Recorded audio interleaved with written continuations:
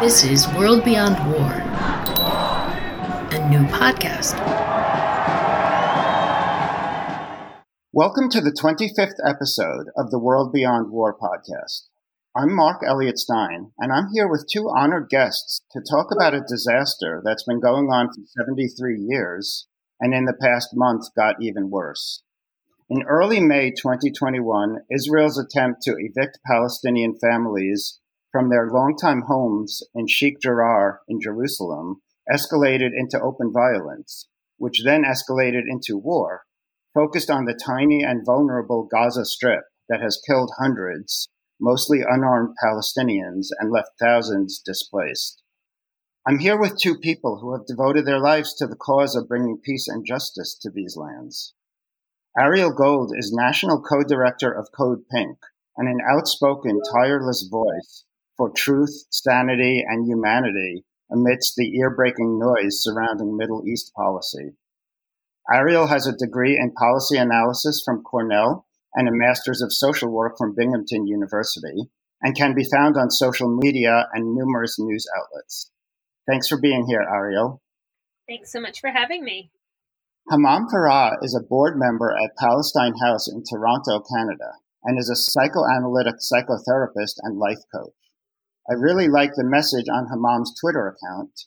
When I'm not fighting injustice, I'm helping others fight their demons. I think we've got a few demons to address here today. So hello, Hammam. Hello, Mark.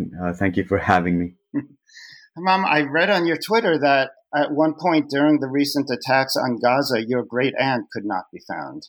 So I'd like to begin by asking you about the situation on the ground as you understand it today, a few days after the ceasefire on May 20th. Can you tell us about Gaza and Palestine today?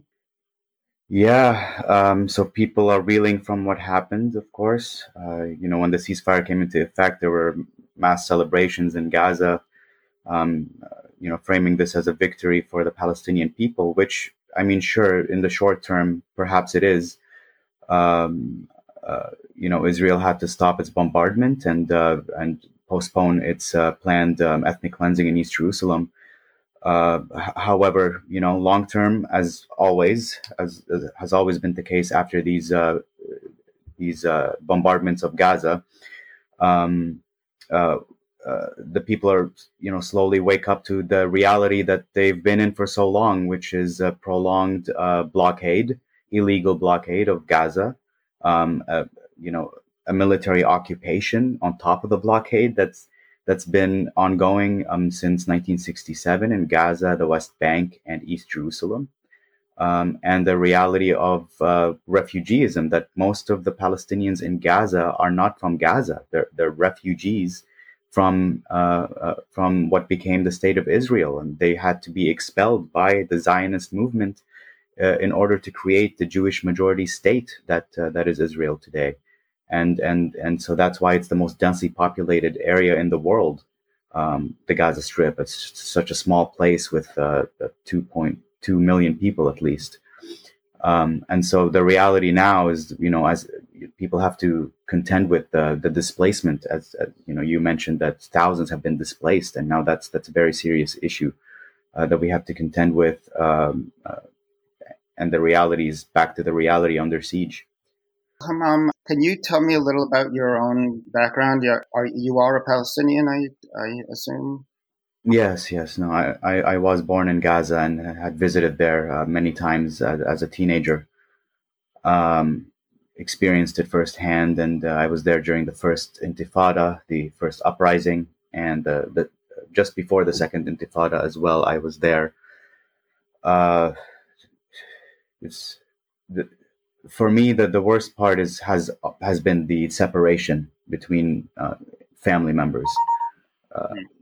Just going to visit your family and not knowing whether you're ever going to see them again. And every time it's like saying goodbye. You have to wonder, is this the last time we're going to see each other? And that's one of the most difficult experiences I've endured.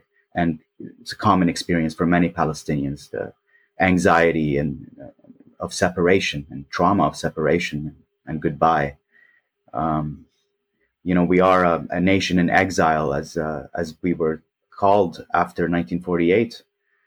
And we have to kind of remind ourselves that this struggle is at its core a struggle of refugee rights, the right to return home. And we can't let the current events kind of get in the way of that. Uh, this is why it's been so ongoing for so long. We've been trying to treat symptoms here and there, but not getting to the root cause of the problem, which is, the right of return under international law, and then, of course, the military occupation and illegal settlements and all of that. It makes me just so sad to hear these words that I already knew, but to hear them again just hits again. Ariel, I'd also like to know, what is your understanding of this situation on the ground? Well, I'm not sure that I so much agree about winning in any way. The evictions in Sheikh Jarrah have simply been postponed. I do agree that there were some successes, including getting that postponement in Sheikh Jarrah, but after the aerial bombardment of Gaza and this ceasefire with no concessions in this case from Israel, their nautical miles for fishing were not extended. There wasn't further opening of borders of really anything. After I think it was the day or a couple days after this, Israeli forces burst in again to the Al-Aqsa compound, firing tear gas and stun grenades. And what was lost in this latest escalation, around 150 lives. What was gained within that, I think, was more awareness in terms of world opinion and more support for Palestinian rights. But the loss of life, the toll, the devastation in Gaza, and loss of life in the West Bank, as well as Israeli forces shot live ammunition at protesters, came at such a horrific and heavy price. And I think we are in not too different of a state than we were in under the Trump administration. Joe Biden, during this horrific attack, so grotesquely disproportionate, the New York Times, and so much applause to the New York Times for this, because I was pleasantly shocked to see them today on the front page of their print edition, put the photos of all the children who died. But we really see in that there was all but, I think it was 66 children killed, and only 2 of them were killed in Israel. So we see this gross disproportion of violence, and yet throughout this horrific massacre, Joe Biden parroted the same garbage that we have heard from administration after administration. Israel has the right to defend itself. He even went so far as to say that Israel was not overreacting. I mean, what would he consider overreacting while Israel was bombing residential buildings, medical clinics, the main road leading to the main hospital? If that isn't overreacting, and if that isn't disproportionate, I don't know what is. And I would say that the situation on the ground remains as dire as ever. Right after Joe Biden came into office, or I think it was the week before Biden came into office, Israel, and I think this was a real middle finger to the Biden administration and a test of the Biden administration, announced that the approval of more settlement units. So really saying to the Biden administration, what are you going to do? And the Biden administration answered with nothing. And hey, Israel depleted some of their precision-guided weapons, these weapons designed to precisely hit their targets, like the offices of international media and 16-story high residential buildings. So they depleted some of those precision-guided munitions, and the Biden administration is now pushing through a $735 million sale, precision-guided weapons. These weapons are designed to precisely hit their targets, like human beings and human life. And we're doing everything we can to stop this sale. But this has really been the Biden administration's response to yet another massacre in Gaza, to say, oh, you depleted your weapon supply? Don't worry, we'll replenish it. And this is appalling and grotesque. Yeah, I think, I live in Toronto, Canada, so we have a very similar kind of attitude here from the Canadian government towards the state of Israel. Israel's a big ally of Canada as well. And, there are ruling class interests that are involved as well. So recently here, what we've been sort of fighting is this recent, the weapons divestment, the weapons boycott movement is growing here. And definitely the most recent crisis has really put a lot of pressure, I think, on our governing officials in Canada to stop the sale of weapons to Israel. So I was recently involved in a push with the NDP, the New Democratic Party in Canada, which is sort of the left wing party, to pass a motion to support the banning of weapon sales to Israel, and also to boycott settlement products as well. And we had a lot of work to do in order to get that motion passed through the party, but we finally were able to do it just this year, just before this crisis hit, actually. So it was a very interesting moment that this happened, and then the crisis happened, and then you had the NDP actually calling for Canada to stop weapon sales to Israel until the occupation ends. So that was really, a local achievement here for us in Canada. But nevertheless, there's obviously so much more work to do, and this hasn't done anything materially yet on the ground. The Liberal Party, the ruling Liberal Party, obviously hasn't moved one bit on this issue. They're busy doing what they've been doing for a long time, what they've always been doing, which is to sort of spout the both sides rhetoric. Whenever it's critical of Israel, it's just, over Twitter, there's some verbal condemnation, or a criticism rather, not even a condemnation, I would say. Like yesterday, for example, Bob Rae, the UN guy for Canada, put out a statement saying that, Canada has always been clear that we're against, no, he didn't even say that. He said, Canada has always been clear that we don't think that the evictions in East Jerusalem are acceptable, or should be happening, rather. And that's the extent of it, that, Canada believes that these evictions shouldn't be happening. Mm-hmm. I don't know what that is. It's just an opinion. That's not a condemnation even. It's not even getting that far, let alone putting material pressure on Israel through sanctions. But the call to sanctions has grown, and it's grown exponentially, I believe, in public opinion since this crisis. And most recently, the Canadian Transport Minister, Omar Al-Gabra, he refused to cancel a weapons deal with Israel. Canada's purchasing weapons from Israel right now through a $36 million contract with Elbit Systems, Israel's largest weapons company. And there has been pressure on the Canadian Transport Minister, it's under his jurisdiction actually, to cancel that contract. And he's been totally silent about it, of course, as we can expect from the Liberals.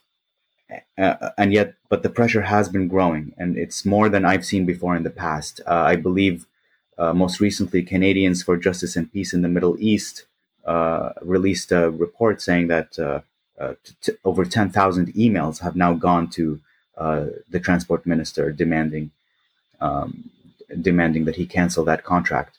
So there is a lot of pressure happening. It's been on the radar for a lot of the protests that have happened. They've demanded, vocalized that demand to the transport minister to cancel the deal. But of course, we want we want to keep pushing the more general line of let's ban all weapons sales to Israel moving forward until it abides by international law.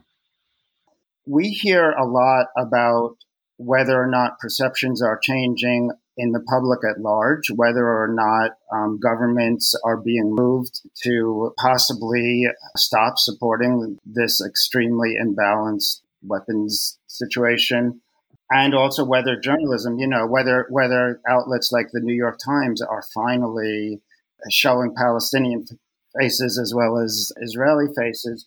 I have just this gut feeling that the single most important crisis is the one that's actually going on the ground there. I'm worried that we could talk a lot about whether or not governments are being moved to change, but the gaping wound of hatred and fear and escalation and violence and again fear. I'm sure fear is the number one thing driving this. That is Israel, Palestine, and Gaza. That is Netanyahu and Hamas and the Palestinian Authority. I'd love it if we could focus on that, because that's where you two, who both know more about this topic than me, can really maybe answer some questions that I've wanted to know, which is, even if the governments of the world and the people of the world were to change their prejudices, the problem would still be there. How can the problem itself possibly be addressed? I wonder if all of that made sense. Let me throw that to Ariel first. Well, I'll begin by saying, and hopefully I understood this correctly, that I think it has to trickle up to the governments. I'm a real believer that this is not a religious conflict, or this is not a conflict of Jews and Palestinians being unable to get along with each other. They just happen not to like each other. This isn't a real estate dispute. This is a political conflict. And I think that we are seeing these changes in public opinion and support, and those are so important. But we're not going to see change on the ground until we can get that to rise up to the level of government, until we can block these weapons sales, until we can at least condition, I'd love to see us cut U.S. military assistance to Israel, until we can stop here in the U.S., until we can stop blocking UN resolutions. During this last attack on Gaza, the U.S. blocked 4 UN security resolutions that were so mild. All they did was call for a ceasefire. I mean, come on. We're just calling for a ceasefire. It wasn't anything more than that. And there were 4 resolutions blocked in a row. So I think in order to actually get that change, we have to be able to build the momentum from our grassroots movements and from our political opinion changes to move our governments. And the U.S. is so complicit. I think the U.S. is so much of a linchpin in this situation. It will really be when the U.S. finally changes that Israel is forced to. But I think that it's got to happen from our governments. Yeah, I guess what I can add to that is, like, I totally agree with Ariel, because back in Palestine, we do have a leadership problem where, unlike South Africa, when, it was pretty clear, the ANC itself called for BDS, the world implemented BDS, Nelson Mandela was released from prison and he was seen as the leader, right? But here in Palestine, it's much more complicated than that. And we do have a crisis of being just leaderless, basically. Recently the Palestinian Authority canceled elections, ostensibly because Palestinians in East Jerusalem couldn't vote. But also, they've been postponing elections for so long because of the fear that Hamas would take power. And of course, after this most recent crisis, Hamas would 100% take power. And that's seems to be the consensus, right? So I don't know what's, going to happen with that. I guess what I'm saying is, to a certain degree, although of course, Palestinian resistance on the ground is ongoing, and of course it plays a major role in all of this. But at the same time, world pressure, international pressure is going to have to play a big role here too.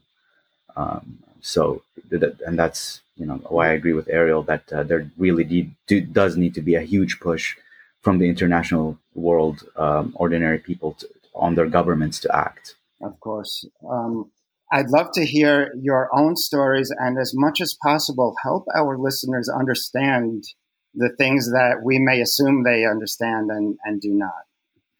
Yeah, so basically it was when I became truly politicized, was just after 9/11, and I was at I was in university here in Toronto at York University, and the invasion of Iraq and Afghanistan, first Afghanistan, and then the invasion of Iraq was impending, and so there was a large anti-war student movement that sort of erupted out of that, and that's when I joined that movement and learned a lot about the world and politics and what's going on back home, and started reading up on it. And this was aside from my own personal experience, of course. Now I could kind of put the two together and make sense of all of it.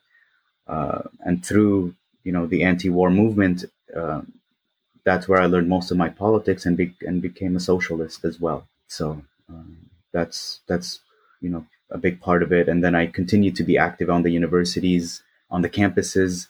And when BDS, Boycott, Divestment, and Sanctions, was called from Palestine, I quickly, was on board with that and started campaigning for BDS here.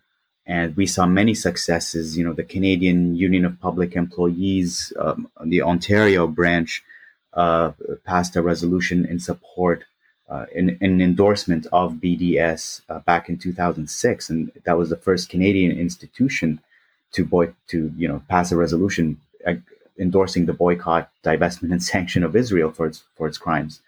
And so we kept going with that, but of course BDS was then subject to a lot of backlash, a lot of attack, and now we're seeing the most recent manifestation of that backlash in the definition of the IHRA, the International Holocaust Remembrance Alliance definition of anti-Semitism, which some governments have passed, and the Israel lobby has really been pushing hard for governments to pass that definition. And the problem with that definition is that it conflates criticism of Israel with anti-Semitism, and so we've had to really push back against that, and we've had some limited success, I would say, and probably from the most recent crisis, and we're seeing the public opinion really go in favor of Palestinian rights.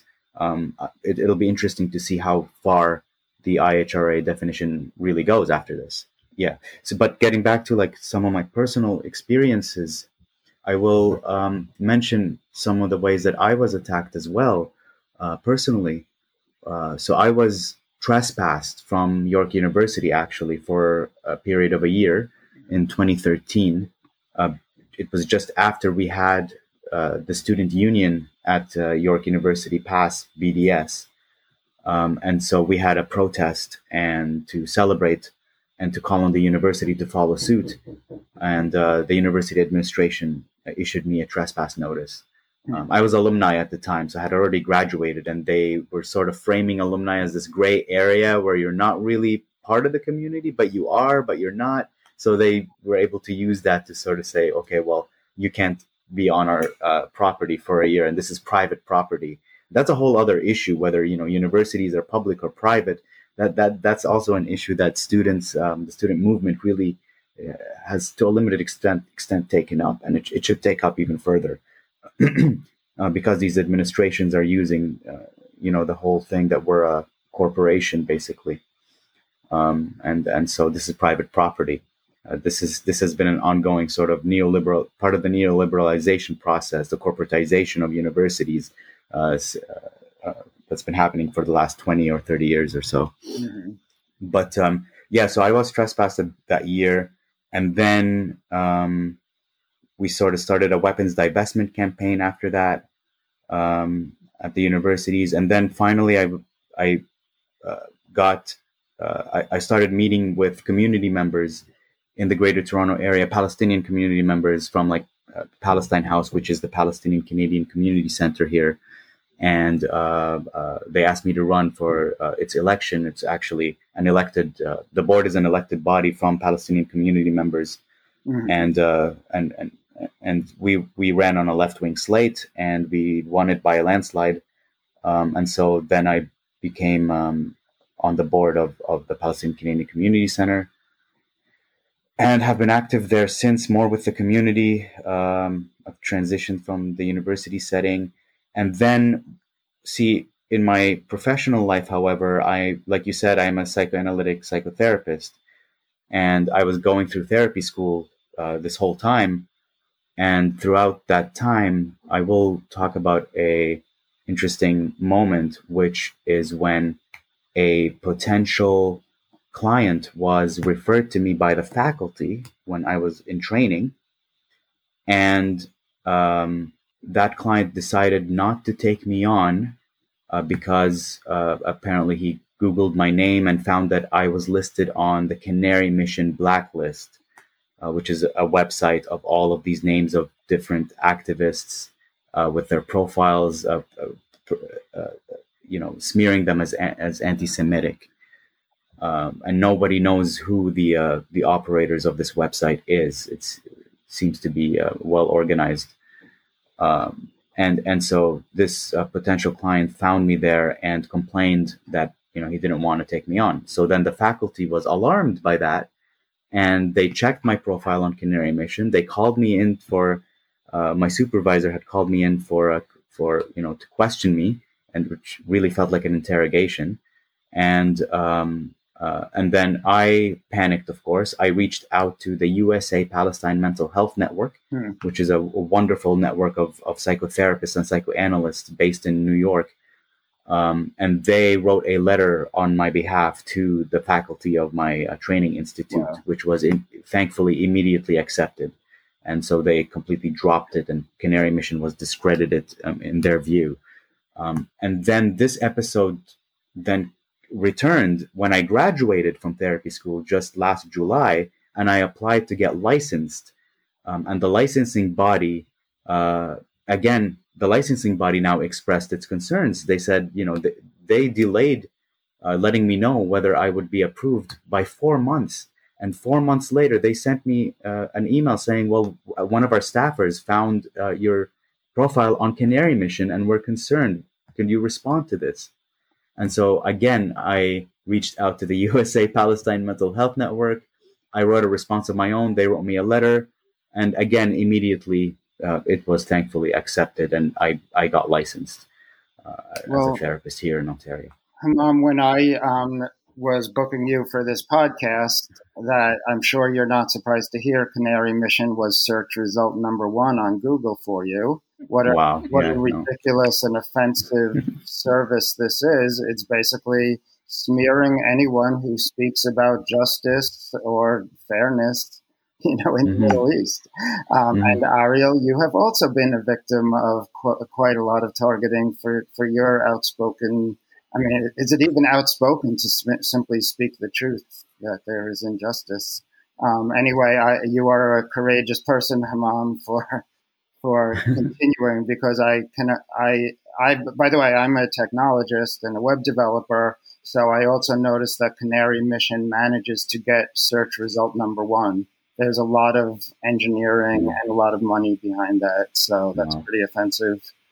I admire both of you for continuing to be fighters with the abuse you've both received. And with that, Ariel, I'd love to hear your story. Sure. So my story is quite personal, and I think has some uplifting elements to it, in that one of the things that has been changing rapidly in the past few years is Jewish American opinion, which is really breaking with what had been unquestioned support for Israel. So I grew up in the anti-nuclear movement of the 1980s and the 1990s. And I grew up mostly secular, as a secular Jew for the most part. And as I came into adulthood, I began to explore my Jewish identity and Jewish religion, and really it made an intention to make that a part of my life.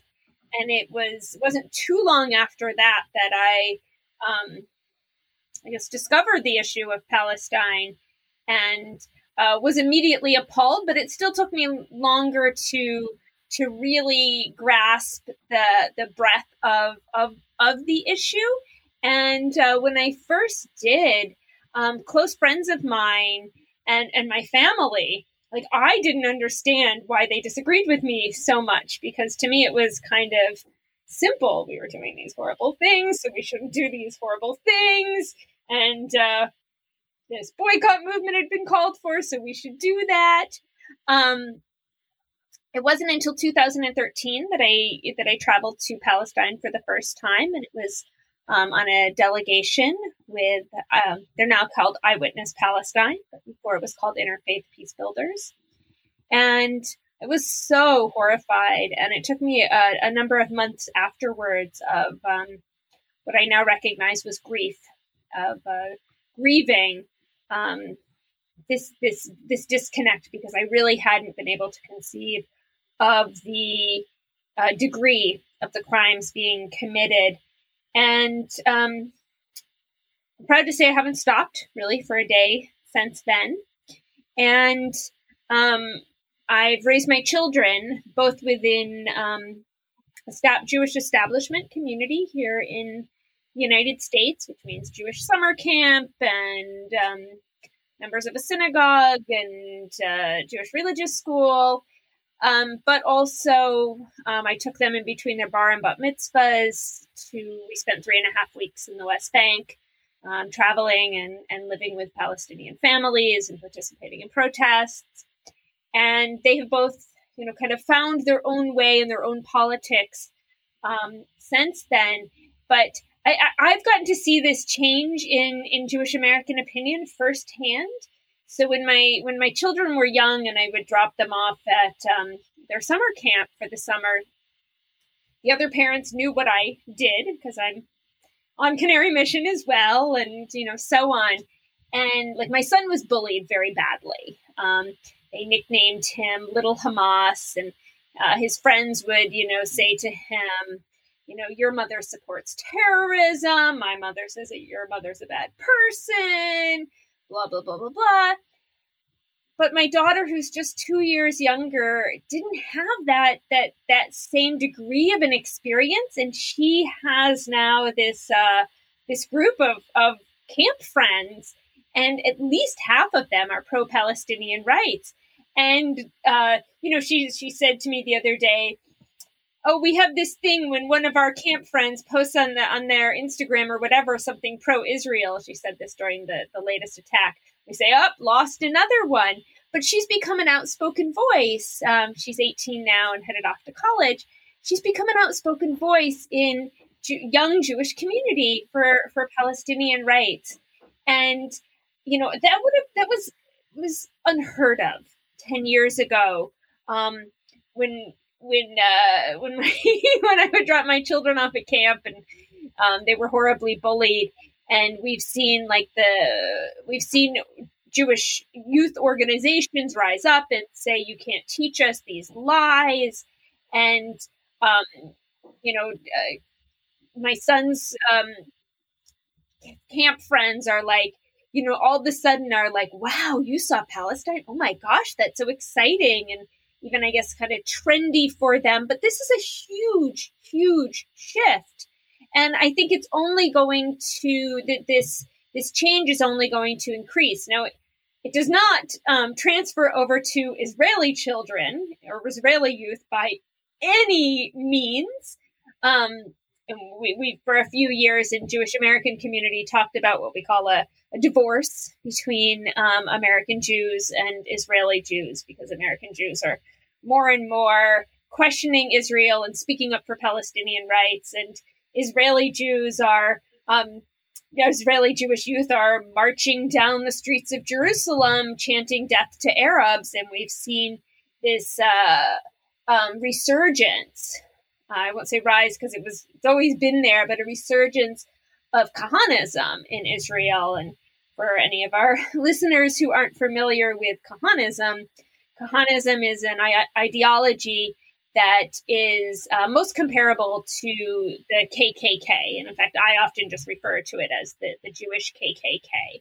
It's an extremist, violent, terrorist, racist ideology. It began in the 70s under Amir Kahan, and it's been the inspiration for bombing attacks here in the United States and massacres, a mass shooting in the West Bank city of Hebron. And we're watching right now in Israel T-shirts and stickers in these marches. They say Kahan was right. They're referring to Rabbi Meir Kahan, the founder of this radical racist ideology. So, we have both things occurring at once, and it's a really horrific situation in the 1948 borders of Israel right now. One of the things that we're watching is that a number of the violent ideological West Bank settlers are moving back inside the Green Line to the cities like Lud, where there are Palestinian citizens of Israel, so that they can make sure to establish their racist violence inside the city and to try to prevent organization and community and culture for Palestinian citizens of Israel. So, American Jews are going one way, and Israeli Jews are going a horrific way. But as I've said before, this is about changes of government, and so it's my community's job as American Jews to push our government, the American government, to say this is not Israel does not speak for me, and I do not want Israel to get my tax dollars. And it's also up to us as American Jews to be saying this to our synagogues, because when you belong to a synagogue in the U.S., you pay your annual or monthly dues to belong, and a portion of those go to the American Jewish Federations and other umbrella groups, and sometimes some of that goes to the Israeli military and so on. And so we have our own work to do to both expose the complicity of American Jewish institutions in Israel's system of apartheid, and to see that changes. I'm also of Jewish heritage, and it happens that I'm happy to say my family is pretty clued in, more or less. I live in Flatbush, Brooklyn. What that means is that I live right next to Crown Heights, Brooklyn, which is a center of Hasidic, a major Jewish community, and Borough Park, which is another. So I'm right between them. I really love meeting people from all different backgrounds, but I have to say that when you speak of Kahanism, I'm not sure if that term is exactly the same as what I often use the term the Jewish settler movement, the movement to settle the West Bank and create populations to make sure that the land is claimed, which is, of course, is offensive. And I have to say that among many of the Orthodox or Hasidic Jews who I meet, I'm really disturbed by extreme Trumpism. Extreme Trumpism. In fact, some of the biggest Trump followers I know are Hasidic Jews or Orthodox Jews in New York City. And that doesn't make me happy. I've been following that very closely in the past couple of years, especially in the past year, as it has continued to rise and among Orthodox Jewish communities, which are a growing population. How does Kahanism show up in your world? Actually, that is a good question, because we do have a version of it here in Canada, which is it's manifested through a group that many people know, but others don't, the Jewish Defense League, the JDL. Yes. So the JDL is quite active in Canada, in Toronto. I'm not sure about outside of Toronto, but in Toronto, it's definitely very active. It is its leader his name is, I was going to say Meir Kahane. what's his name? Meyer Weinstein. Okay. Right, Meyer Weinstein, and he's got his own podcast. He's got his big social media following, and it's quite a viciously extremist group that is on the in the U.S. It's on the terror list, the FBI terror list. Here in Canada, it's not, so it does operate legally, as far as I know. But it has engaged in violent behavior here in Toronto. There were incidents of physical assault that took place at various rallies for Palestinian rights by the JDL, and you can see on social media there's a lot of that. What bothers me the most about this kind of thing and about the Canary mission, really it's just a stonewall to try to prevent people from being heard, is that it's a distraction. I mean, I'm sort of getting back to what I was originally thinking, like it's a distraction from the problem that is all too convenient from those who are profiting off the problem. And I think that it's so easy to crank up the anti-Semitism, crank up the Islamophobia, and there's plenty of both, and it's so easy to pour gasoline on those fires. Any fool can do it. And that, to me, it takes up all the oxygen in the discussion about the real problems. And maybe, that's even why earlier I was saying, I'm exhausted hearing about what Americans think and what Canadians think about Israel and Palestine, because we're not helping. We're only all we're doing is creating noise. We're not addressing the problem.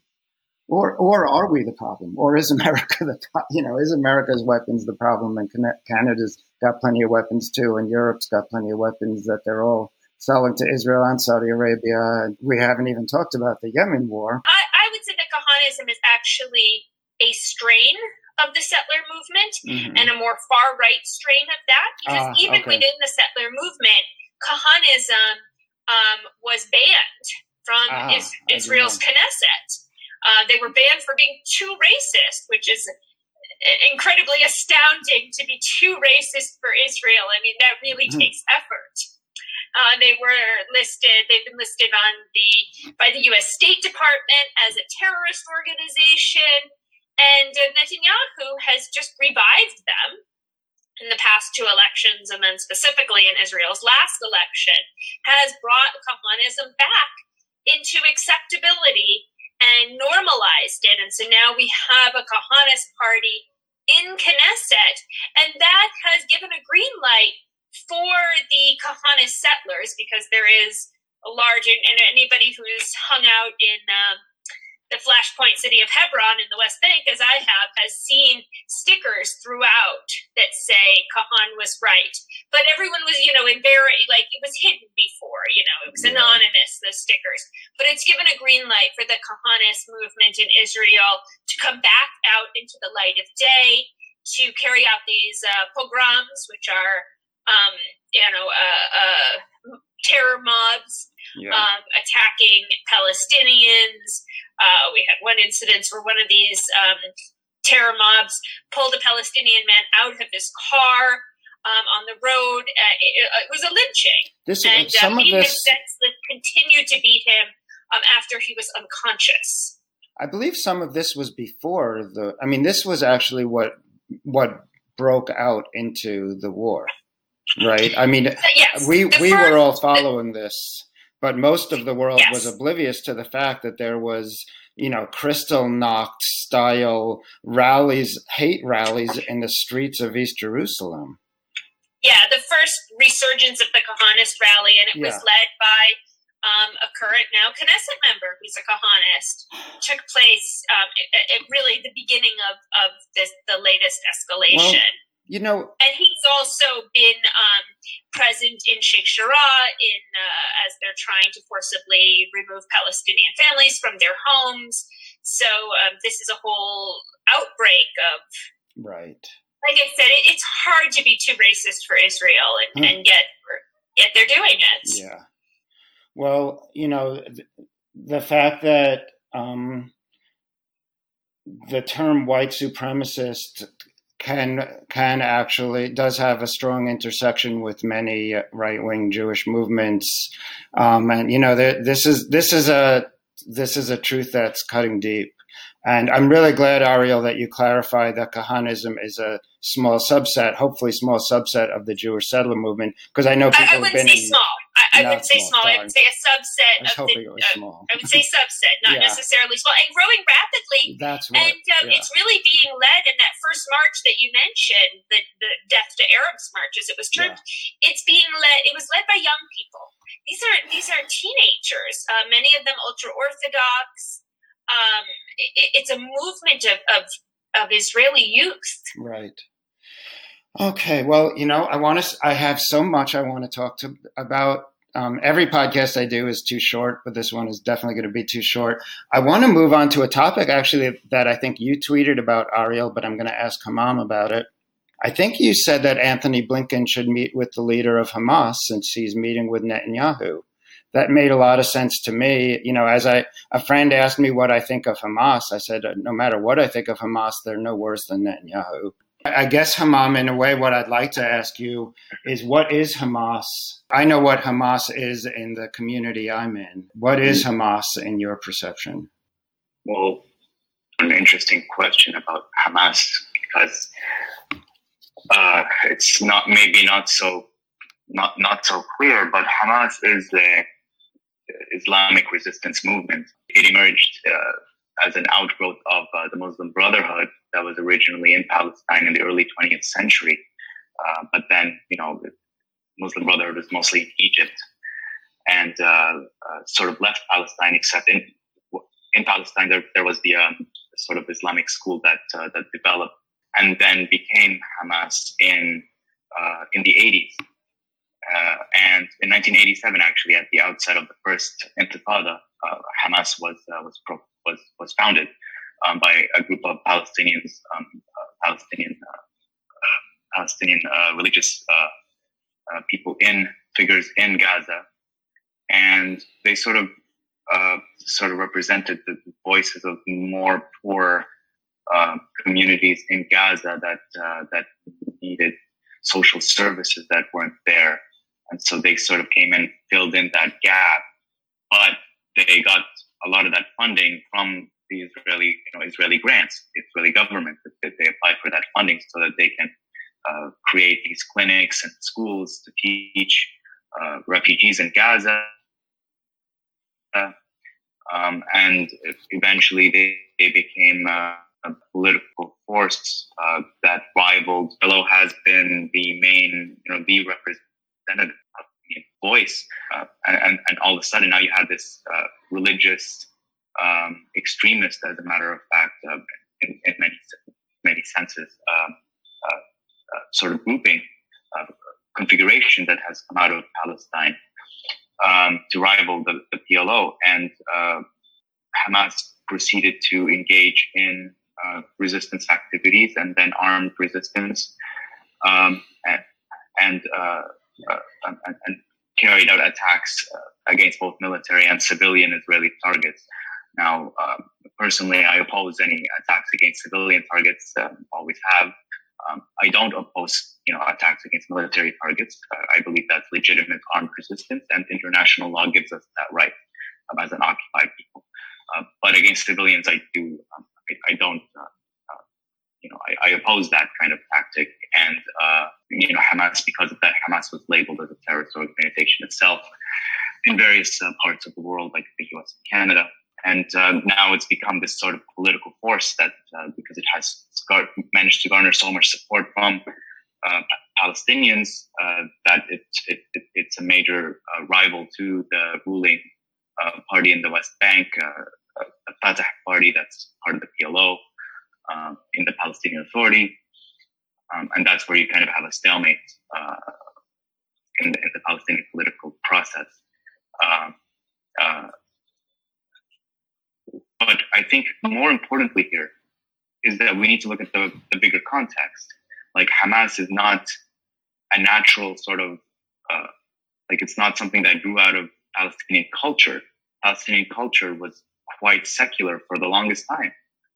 The Islamist sort of section of Palestinians was in the minority. It was not a powerful force whatsoever.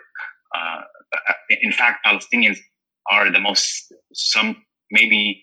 of the most secular Arab people in the Middle East, traditionally. However, this kind of Islamist strain sort of started to gain prominence and more popular as a direct result of the ongoing occupation and blockade and denial of refugee rights and just the oppression, the constant ongoing oppression and ethnic cleansing of Palestinians by Israel. And because the world failed to do anything about it, to stop it, right? Israel carries out its war crimes and violations of international law with complete impunity. And obviously, when the PLO hasn't been able to liberate Palestine from that, then people are going to start looking elsewhere. And this is where Hamas started to gain more popularity. People want to give another faction a chance. But Hamas is an expression of downtrodden and oppressed people. Amira Haas put it best: any violence from an occupied or an oppressed people, is not because these people are more violent than any other. It's a sign. It's a symptom of a problem that this population is suffering from. Absolutely, I couldn't agree more. Even I would add, even in South Africa, you had the ANC, the African National Congress, with Nelson Mandela's resistance group, and you also had other groups like the Black Consciousness Movement, which was like the equivalent to Hamas. So it wasn't just this one sort of organization that engaged in armed resistance. I want to draw a comparison because I so totally agree with you. I work at Code Pink. We work on many issues, but I work across the Middle East. And, this is what we saw from the U.S. pulling out of the Iran nuclear deal, the JCPOA, and imposing crippling, brutal sanctions that made life so difficult, and it caused many deaths as well in Iran.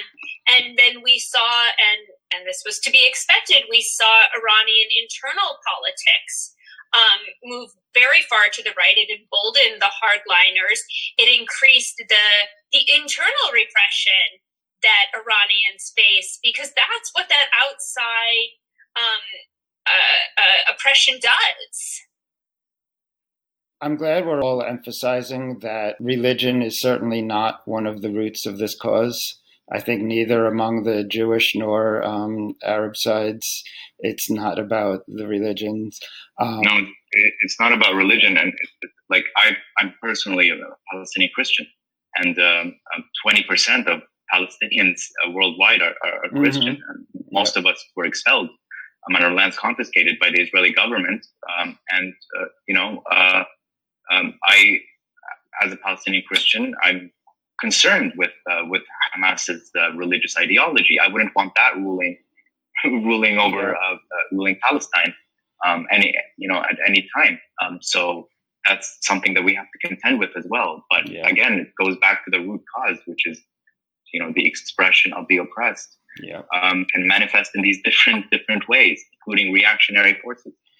And I would argue as well that the act of repression, the act of Israel, of the establishment of a settler colonial state that imposes apartheid, does such a disservice and causes a type of internal oppression to the Jewish people as well. And I would argue that that is part of the cause of the Kahanist movement, these far right, further and further far right movements that we see, and Israel becoming more and more of an ethno-national state itself, religiously oppressive to Jews as well.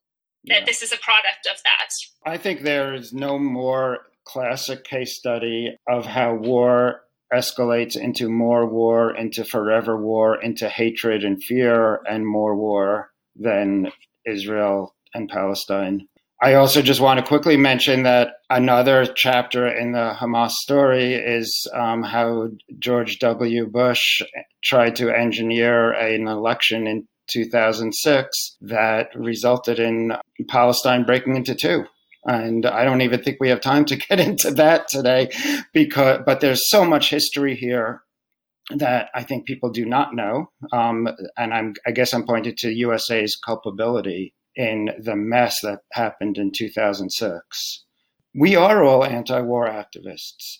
And I think that when the going gets tough, the anti-war activists get going, and there's nowhere where it's tougher than here. We can't give up.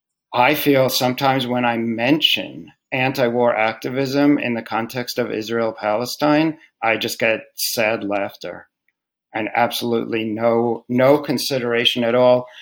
This is something I tweeted about myself. I saw a host on an MSNBC show say that a peace treaty is impossible in the Middle East. And I'm like, well, first of all, is it their right to rule out the only thing that can possibly save an entire region from continued disaster? I mean, if it's not a peace treaty, if we don't eventually find peace, where are we going? I think I'll just speak a little bit on the U.S. involvement here, like the meddling that you mentioned, Mark, which is that it's not like the U.S. has been meddling in the affairs of people for so long. It's part of the wider project of American imperialism. So the anti-war movement has a direct role to play here. It's directly within the anti-war movement's mandate to take up the issue of Palestine. The U.S. meddled in Afghanistan. It meddled in Iraq. It's been meddling in the Middle East for so long. War for oil. This is all part of it, and Israel was propped up to be the imperialism's client state in the Middle East. It's police watchdog, and this is what it does. Israel came to imperialism's rescue many times. Once in 1967, when it attacked Egypt and defeated its the Arab nationalist leader Jamal Abdel Nasser, who was the equivalent of Hugo Chavez. And they crushed him in 1967, defeated Arab nationalism and Arab liberation movements, and then Islamism gained popularity to replace Arab nationalism. And so it's been divide and conquer, direct divide and conquer. And then you had, of course, and you mentioned 2006, the U.S. has been meddling in trying to divide Palestinians between Fatah and between Hamas for so long. Hamas getting its funding from Israel upon its creation was part of it. You think Israel didn't know what it was funding at the time? And they knew perfectly well what they were putting their money into, what they were supporting. They wanted an alternative to the secular Palestine Liberation Organization, and they got it. And so now they can continue to keep ethnically cleansing and continue occupation and siege. Well, and I would so agree, and I would bring that to the discussion of the current U.S. Cold War with China. And I heard an interesting analysis that's yesterday that I've been mulling over, and about as we are as this Cold War with China is heating up in the U.S., the analysis was that it's going to be harder, and that's going to create an additional barrier to the U.S. Breaking its relationship with Israel, because as this Cold War heats up, the U.S. is going to view countries very simply in terms of, are you with us or are you with China? Israel being with the U.S. creates another reason for U.S. administrations not to hold Israel accountable, and so on. It creates this additional barrier as well. I'd like to ask you both for last words. I'm going to use my last words for some things that people can do, a couple of campaigns that we're running at Code Pink. So one of them, if you're U.S.-based, we are pushing to, and we have a couple different mechanisms with which we're pushing, but we're pushing to block the $735 million sale of precision-guided weapons to Israel. We have legislation in both chambers of Congress, though that's a little bit stalled, so we're going to be pushing at the State Department, because this was actually pushed through by the State Department in some pretty underhanded ways, the licensing of this. So folks can find that at codepink.org. And the other campaign that we're running right now is a BDS campaign. We are calling on National Geographic, who is using Israeli actress Gal Gadot, infamous for use the hashtag LoveIDF. Need I say more? I could go on with all the details of Gal Gadot, but National Geographic is using her to host one of their television series, and she just hosted an episode on the displacement of indigenous people. Gross. We're calling on National Geographic to drop Gal Gadot. You can find that petition as well on our website, codepink.org, and we'll be doing a protest outside of National Geographic's offices in DC as well, telling them to give Gal Gadot the boot. All right, Ariel. You are amazing what you do. I don't know how you do it all. I follow you on social media, and wow.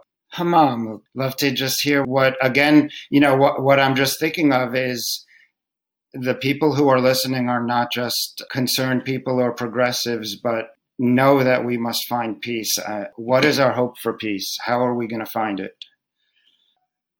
Well, that's certainly a big question. But yes, it is. Just throwing it all on you right there. It's all on your shoulders now. We have to keep pushing. We have to keep doing what we're doing, but also being self-critical as well, and looking at what could be pushed harder, and not just leave it to left-wing active non-Palestinian activists and anti-war groups. I really think that if there's a Palestinian community galvanizing force there to join forces with the anti-war movement, that would really give a big boost to the pressure that we can put forth. So that's an area I would encourage anti-war activists to take a look at. So they're not alone doing this, but they're with Palestinians themselves, and especially there is a Palestinian working class that has been totally neglected in representation here in Canada and certainly in the U.S. There, like here in Toronto, there's the adjacent city of Mississauga. There's a large Arab community that's with a lot of poor and working class people that are nowhere to be found when we have events. And yet, when this crisis happened, thousands of them came out. And so this is an opportunity for us to make these connections, to network, and to start looking at the issues that these families are facing. And if we can support working class people, Palestinian working class people especially, then I think we can create a force of power there, like a base of support, that we can start to grow. And so it's not just anti-war activists, left-wing activists. It can't just be another left-wing organization. We have this problem here too, which is this is another left-wing organization and another left-wing group. Yeah, so this is something we need to kind of move beyond. But I will end on a personal. I want to take us back full circle, because you did start, Mark, by asking me about my great aunt, and I didn't respond directly about what happened there. So I do want to tell our listeners what transpired. And it's still not easy for me to talk about because it's so fresh, and I don't realize how impacted I am until I start talking about it. And so I was actually in session with one of my clients as a therapist, and all of a sudden I hear my mother screaming, and so I put the session on. I tell my client to hold on, and I mute my mic, and I go outside, and my mother's just in a panic, and she says, "My great aunt, they told the Israeli military informed the residents of the building, and it's one of the high rises, that they're going to bombard it within an hour, and they can't find your great aunt, my mother's aunt. They can't find her. She's nowhere to be found." And she was on Zoom with her cousins, And I can't get the image out of my mind just looking at that screen and seeing my cousins there, bewildered, confused, and helpless, not knowing what to do. They're all shaking their heads looking for some kind of answer. And my mother was just screaming. And I said, look, I'm in session. I need to just go back in. I go back into the session. I can't believe I did the session. I was able to hold myself.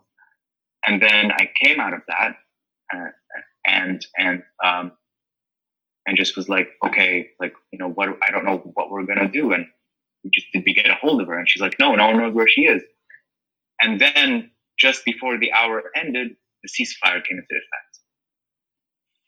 And so the building was spared. It was the last hour. Wow. And then they found her. And it turns out that her neighbor went to her apartment, was banging on the door, and she got scared. So she didn't answer him. And he was trying to tell her that we need to get out. But she was just terrified of the panic outside. And so she stayed in. And then when he left, he gave up and left. That's when it got quiet and she left the apartment to find out what's going on. And thankfully she was able to find someone who told her, you need to get out of here. We're all getting out. Israel's going to bomb our building. And so she left, and I don't know where she went after that, but eventually they found her. Yeah. Wow. Well, I think we'll let that story ring in our ears as we say goodbye, and think about how we would each feel if we heard our mothers screaming as we were working during our days in New York or Toronto. It really brings it home. That's absolutely the worst part, Mark. That's the worst part, Mark. Is the screams are still in my mind. Yeah. That's because I can't imagine. Because I tell myself, what if she was killed? Then how much worse can those screams get? Right. And that's what really gets to me when I think about it. Well, for me as a Jew, the worst part is I became an anti-war activist because nobody should ever be told that their building is about to be bombed. Nobody should bomb buildings ever. And damn. Well, it's been an amazing conversation. I learned so much. You've both expanded my mind a bit. So thank you both. And I hope we'll get a chance to talk again. Thank you so much, Ariel. It's an honor to speak alongside you, Ariel. Nice to meet you. It's an honor to speak alongside you. See you. Bye.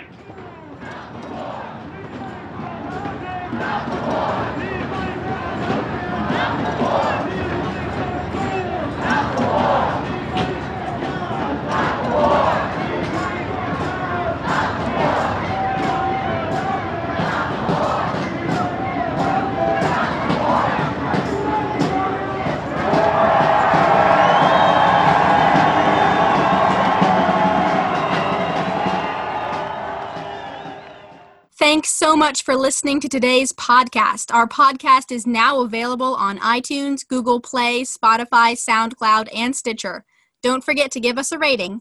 Visit worldbeyondwar.org to learn more about the social and environmental impacts of the war machine and get involved in the movement for a world beyond war.